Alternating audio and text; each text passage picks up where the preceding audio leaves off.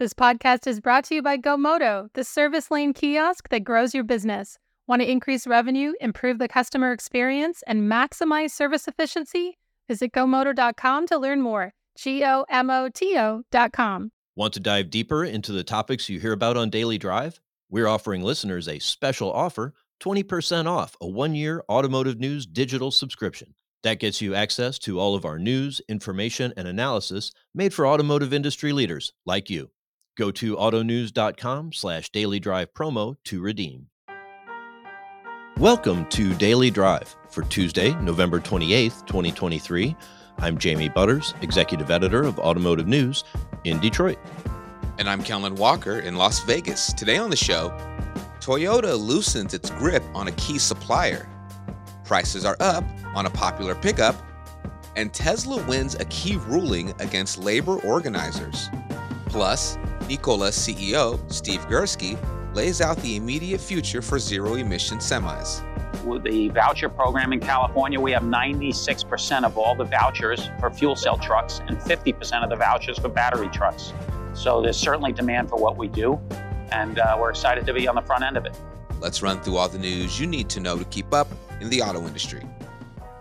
Toyota Group companies plan to trim their holdings in supplier Denso by selling about 10% of the company by year end in a share sale likely worth around $4.7 billion, two people familiar with the matter told Reuters. Toyota's portion will represent almost half of the roughly 10%, with the total sale seen at about 700 billion yen at current market prices, according to the sources. Denso, one of Toyota's key suppliers, is the world's second largest auto parts producer, according to Automotive News research. Toyota, which held about 24.2% of Denso as of the end of September, is expected to remain the top shareholder in the company after the sale. According to Bloomberg News, the Toyota Group of companies owns a combined 33.6%. Denso shares fell 4.9% in Tokyo, which Bloomberg said was the biggest loss since September of last year. In product news, the redesigned Toyota Tacoma for the 2024 model year will have a more efficient powertrain, improved seating position, and an array of new technologies. It will also have higher sticker prices. MSRP on the base model SR jumps by $2,900, nearly 10%, to $32,995. And the starting price of the limited double cab 4x4 leaps about 17% from the 2023 model to $53,595. Those prices include shipping. Pricing for two top trim levels, the hybrid-powered Trailhunter and TRD Pro models won't be available until spring, Toyota said. With almost 180,000 U.S. sales through 3 quarters this year, Toyota is the clear leader in the midsize pickup segment, accounting for more than 43% of the market, according to the Automotive News Research and Data Center.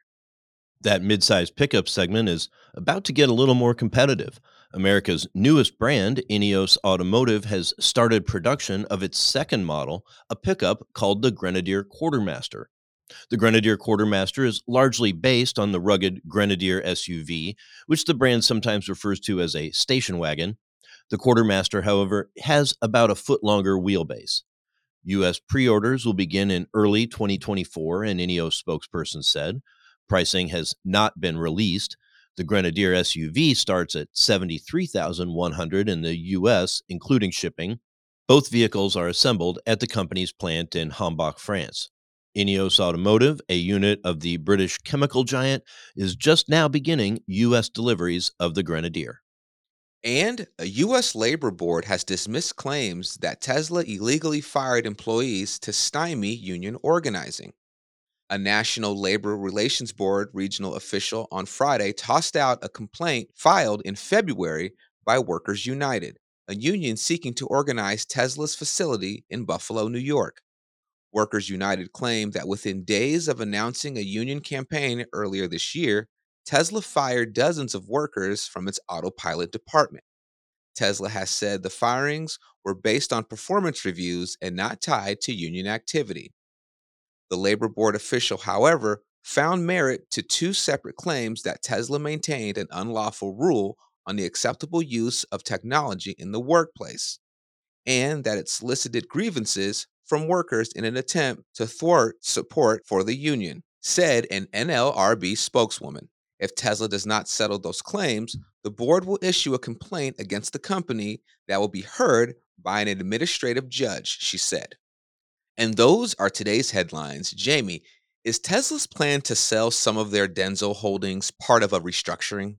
Maybe not a full-blown restructuring, but it's definitely interesting. It looks maybe a little more like some profit taking. Denso shares were up, at least before this news broke. So there was some profit to be had there. Also, Toyota's getting a lot more serious about investing in EVs. An extra $5 billion could go a long way. That makes sense. Coming up, Nikola CEO Steve Girsky talks about the company's efforts to decarbonize long-haul trucking. That's next on Daily Drive. The auto industry's shift to carbon neutrality is here and it's accelerating. But is it enough? This is a moral imperative, an economic imperative, a moment of peril, but also a moment of extraordinary possibilities. No more hesitancy, no more excuses, no more waiting for the others to move first. There is simply no more time for that. Driving to Zero is a new podcast series from Automotive News that looks at the auto industry's roadmap to carbon neutrality. We take a big picture look at the environmental, political, and social trends pushing the move toward a greener future. And we pull back the curtain on how these decisions are being made at the highest levels.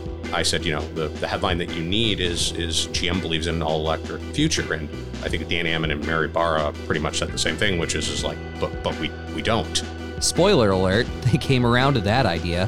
Find out how and much more. I'm Jake Neer. Join me and Automotive News Executive Editor Jamie Butters on Driving to Zero, available now wherever you get your podcasts.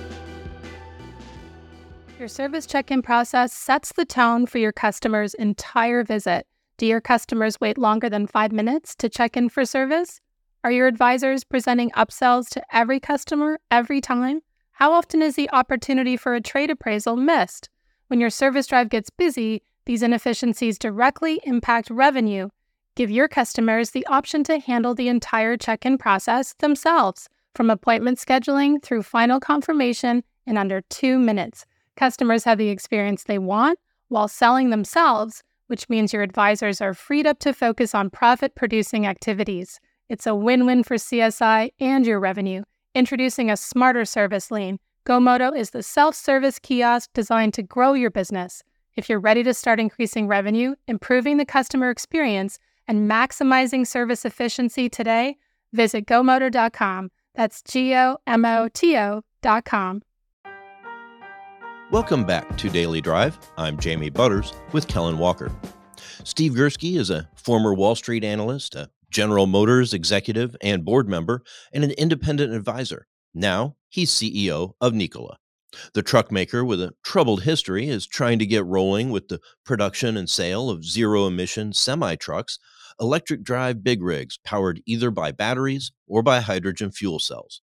At this month's Los Angeles Auto Show, he discussed how the company will address the market, especially while infrastructure is limited, with our own Jerry Hirsch. Here's their conversation. There have been a lot of ups and downs and trial and tribulations, and you've been through here since it went public in the reverse merger with the SPAC. Tell me now what encourages you about the prospects for Nikola. Well, Jerry, first of all, it's great to see you. I think the timing is right for what we have.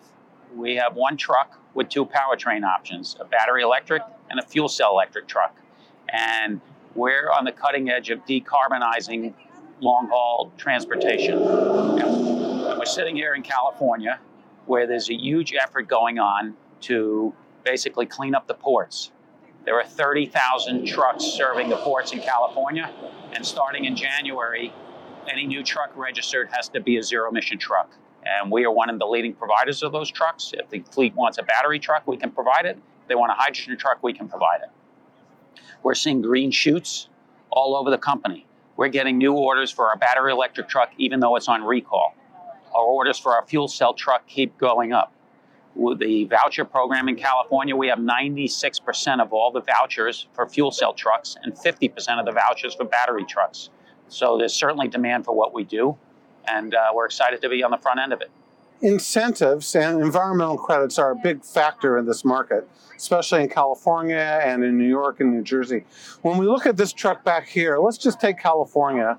I think you say that there's a list of something like $400,000 for it.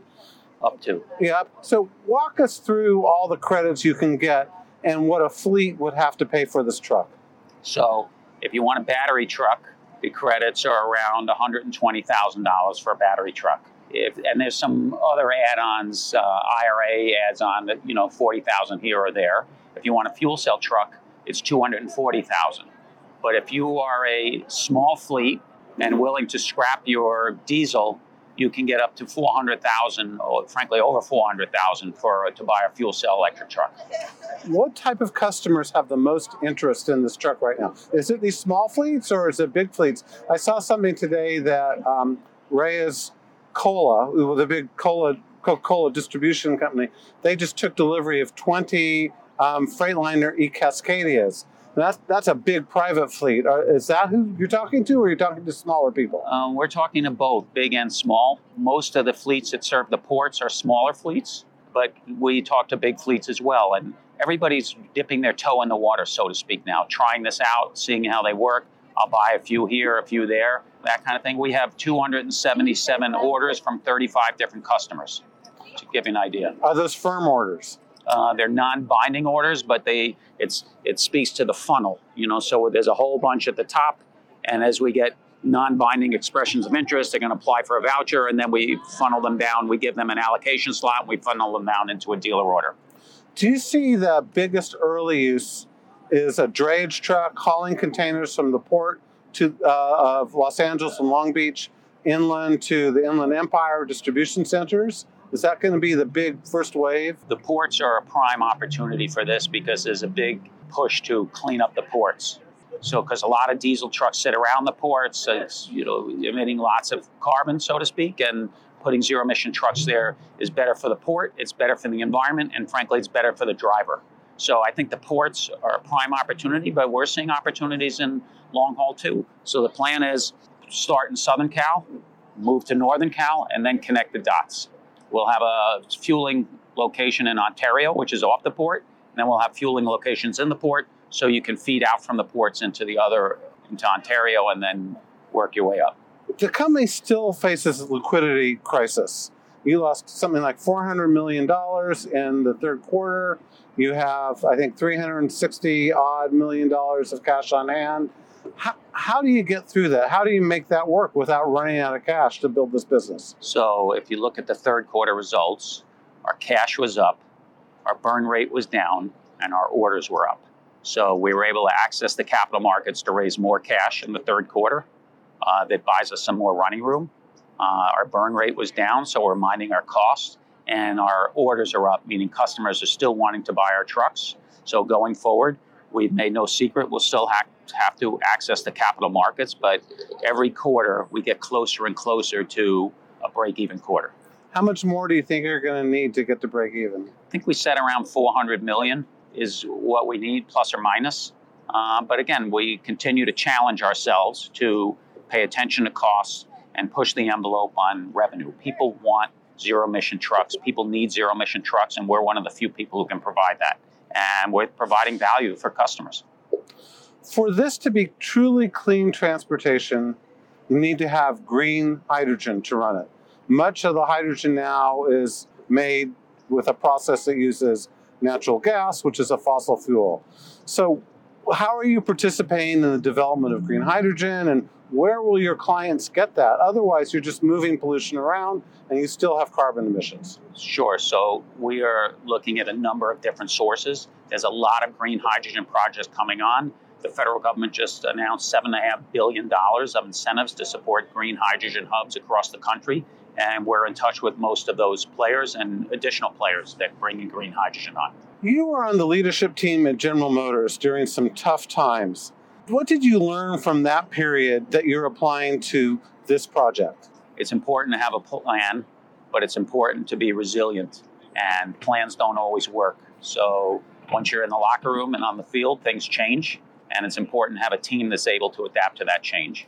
This team is super resilient here. There's been, like you said earlier, there's been plenty of ups and downs thrown at this team over the years, and they've responded, which is amazing. So having that ability to redirect on the field is super important. Having a vision of where we want to get to is super important. And people who want to, are motivated to sort of run towards problems and expose problems and get that at them is very important than what we see here, and frankly, what we saw at GM at the time. One last question. How long is it going to take you to get to break even?